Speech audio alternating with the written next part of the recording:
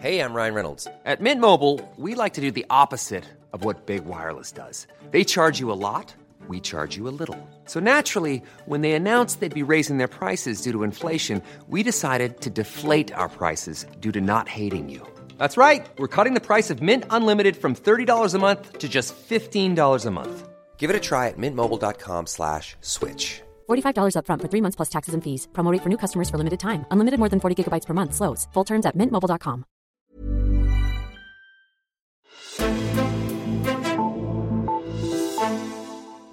Det fyrer med trusler i klimadebatten. Der mangler en plan, siger Enhedslisten, og der skal handling til nu, siger Radikale. Enhedslisten troede med at vælte klimaminister Dan Jørgensen, og så troede Radikale med at vælte hele regeringen, hvis der ikke var sket noget inden sommer.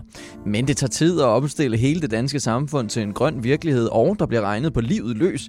Det fastslog statsminister Mette Frederiksen i sidste uges spørgetime. Men hvornår kan vi forvente, at der sker noget nyt med alle de klimatiltag? Og er der en årsag til, at 2 af støttepartierne pludselig snubler over hinanden på vej op til ølkassen for at få folkets opmærksomhed? Det ser jeg nærmere på i dagens udsendelse. Mit navn er Henrik Axel Bugter.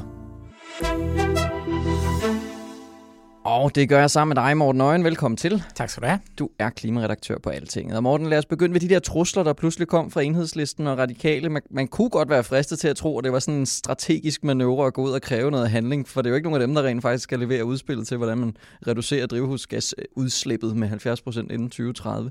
Altså udnytter de en platform, eller har Socialdemokratiet og Dan Jørgensen trukket det hele lidt i langdrag? Altså, jeg vil sige, de 2 partier udnytter helt klart, at der er et tområde nu, hvor det er, at regeringen ikke har spillet noget som helst konkret ud. Ja. Så på den måde, så kan man sige, at timingen er jo god, ikke? Samtidig så er det måske også lidt med den her timing, der er lidt fræk, fordi at partierne har jo været med i den her aftale om klimaloven, og heri, der ligger der faktisk nogle overskrifter for, hvordan og hvornår regeringen ligesom skal spille ud. Der er sådan et årshjul, er der omtalt, ikke?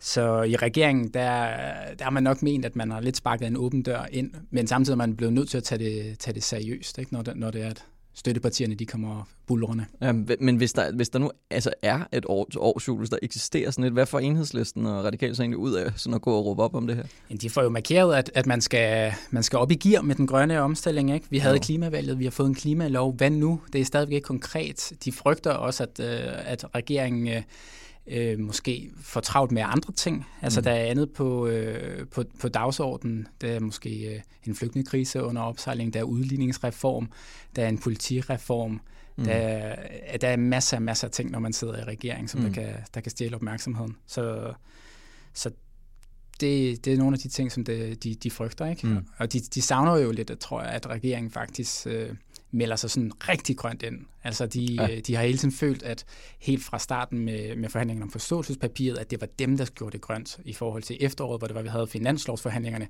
så de ikke, ifølge dem i hvert fald, nogle særlig grønne ting i det udspil, der kom fra regeringen. Det var de partier, der skulle gøre finansloven grøn, ikke? Og hele forløbet omkring klimaloven i løbet af efteråret, der synes de også, at Dan og regeringen, de tøvede for meget. Men det er jo så Dan og regeringen, der skal finde ud af, hvad der egentlig skal stå i det her udspil. Hvis vi nu prøver at sætte os lidt i Dan Jørgensens stol, hvad er det helt præcist, altså han og embedsmænd har for nogle interesser, de ligesom skal tage vare på?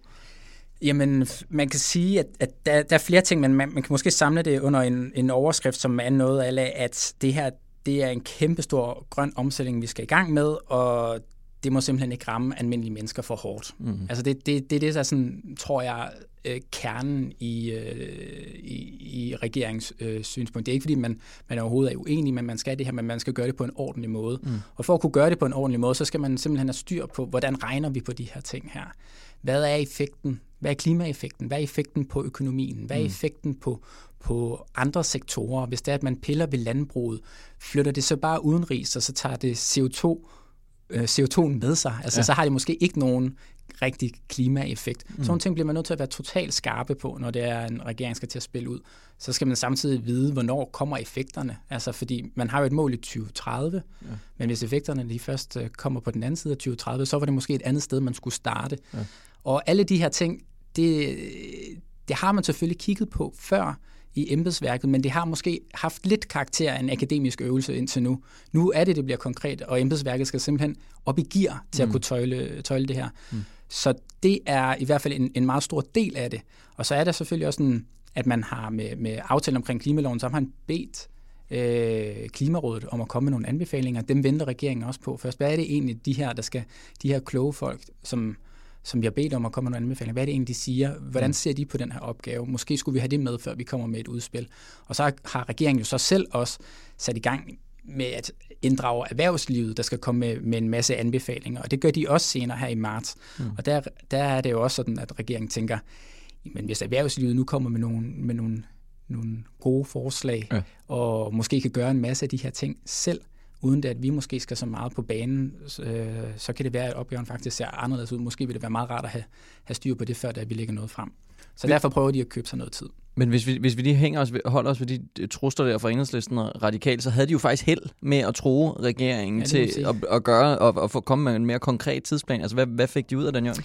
Jamen, de har jo fået det, de bad om, kan man sige, ikke? Fordi de bad om en tidsplan, og regeringen har allerede nu så indkaldt til de første forhandlinger, ikke? Det kommer så umiddelbart i forlængelse af Klimarådet i den 9. kommer med sine anbefalinger, og så følger de så op med nogle konkrete forhandlinger omkring affaldssektoren og industrien og energien senere her i foråret, og så kommer de ligesom, altså man begynder at kigge på hver sektor, og så skal det samles op i en større plan. Og der er også, i det her er det også, at man skal blive enige om hvad et 2025-mål skal være. Vi har allerede et 2030-mål. Hvad skal 2025-målet være, som sikrer, at vi er på rette vej mod det 2030?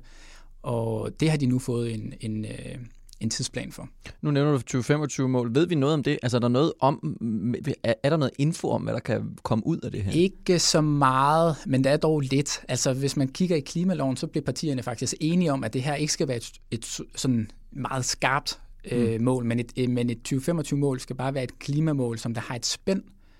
Vi er vant til, altså vi taler jo om, at det skal være 70% i 2030. I 2025, der kan vi godt forestille sig, at det måske bliver noget, der hedder 47 til 53, for at sige et eller andet. Altså det skal bare ligge inden for et spænd, der viser, at det er, at vi er i gang med reduktionerne, og vi er på vej. Men det er ikke sådan, at hvis vi ikke lige når nøjagtigt det her tal, det er vi simpelthen for tæt på, at politikerne er blevet enige om, til at kunne sætte sådan et skarpt mål.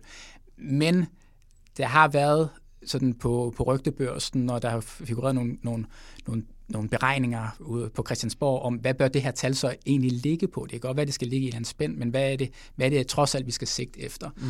Og de tal, som der kommer fra nogle af de grønne organisationer, de ligger markant højere end det, som der vi hører embedsværket tænker er realistisk.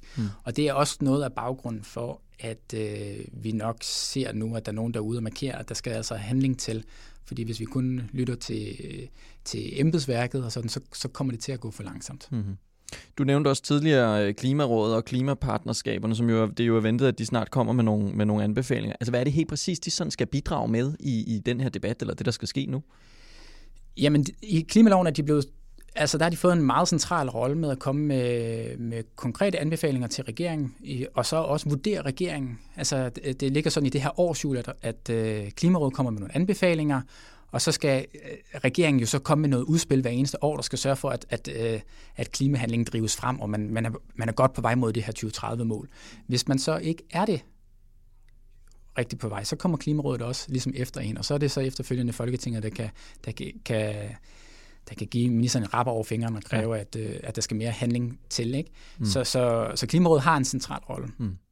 Du nævnte tidligere, at støttepartierne, der for det første har der været sådan lidt kamp om, hvem der er grønnest, men at de også var lidt bange for, om Socialdemokratiet rent faktisk gjorde nok.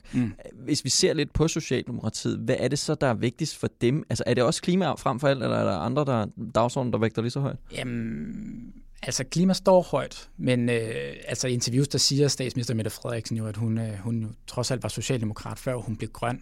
Og man kan jo altid spekulere lidt i, hvad skal man lægge i sådan en punchline, ikke? Men det er vel et signal om, at hun har en masse andre hensyn, hun også vil tage, og det med det grønne, det må indordne sig efter dem. Og det tror jeg er noget af det, som gør, at der skal ikke så meget til, før at så er der nogle partier, som der råber højt. og kræver handling. Ja. Jeg lagde mærke til, at det andet store parti i Folketinget, Venstre, de var også ude og støtte op om Radikale og Enhedslisten, at de var ligesom var ude og ønske handling på den her dagsorden. Det er jo ikke vildt overraskende i sig selv, men altså, hvad er det egentlig Venstres strategi er i alt det her? Jamen, altså helt kortsigtet, så er det jo at skabe ballade, tror jeg, i Røde Blok og kræve handling, fordi at så viser man en regering, som der måske er handlingslammet og ikke viser handling. Men Venstre er jo også interesseret i at være et grønt parti og være med her. Og jeg tror også, at de har luret, at det måske er en dagsorden, som måske kan ligge meget godt til Venstre. Altså Venstre er splittet i det her spørgsmål. Det er sådan i Venstre, at der stadigvæk er en klar fløj i partiet, som er sådan traditionelt Venstre med landbrug og bekymringer omkring, hvad betyder det her for industrijobs, og ikke mindst, hvad betyder det for skatten og handlefriheden. Men der er også en anden gren i Venstre, en måske sådan mere positiv fortælling omkring at være liberal i dag og i fremtiden, som kan se muligheder i den her dagsorden, og som også kan se et tættere samarbejde med de radikale i klimapolitikken. Og som for eksempel ikke vil være bange for at sige, at okay, staten har et økonomisk råderum, når vi kigger ordentligt frem. Måske skal vi ikke bruge alle de penge på velfærd. Det har Socialdemokratiet stået meget stærkt på, at råderummet, det går til velfærd. Ja. Det er velfærd først. Mens at i Venstre, der er man i højere grad villig til at sige, at de penge kan man også godt bruge på grønne tiltag. Interessant. Der skal snart nyt i al den her sag, kan jeg næsten forstå på det hele. Men Morten Øjen, mange tak, fordi du kom forbi og gjorde os lidt klogere end det. Det er mig, der takker.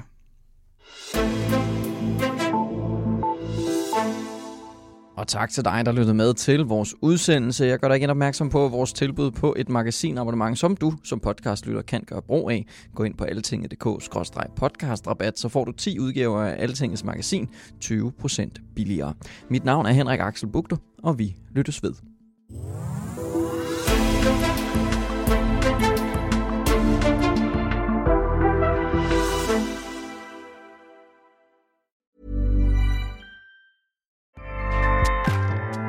Acast powers the world's best podcasts. Here's a show that we recommend. The Real Housewives is a guilty pleasure for most, but if you're looking to not feel guilty about that pleasure, tune in to Everything Iconic with me, Danny Pellegrino, where I break down all the messy moments and behind-the-scenes antics of Bravo's popular franchise. And on Everything Iconic, I also interview celebrity guests like Kelly Ripa, Keke Palmer, Drew Barrymore, Cameron Diaz, and more about their guilty pleasures, their past work, and so much more. So if you're pop culture obsessed and find yourself watching way too much reality TV like me, tune in to Everything Iconic with Danny Pellegrino, wherever you listen to podcasts. Acast helps creators launch, grow, and monetize their podcasts everywhere. Acast.com.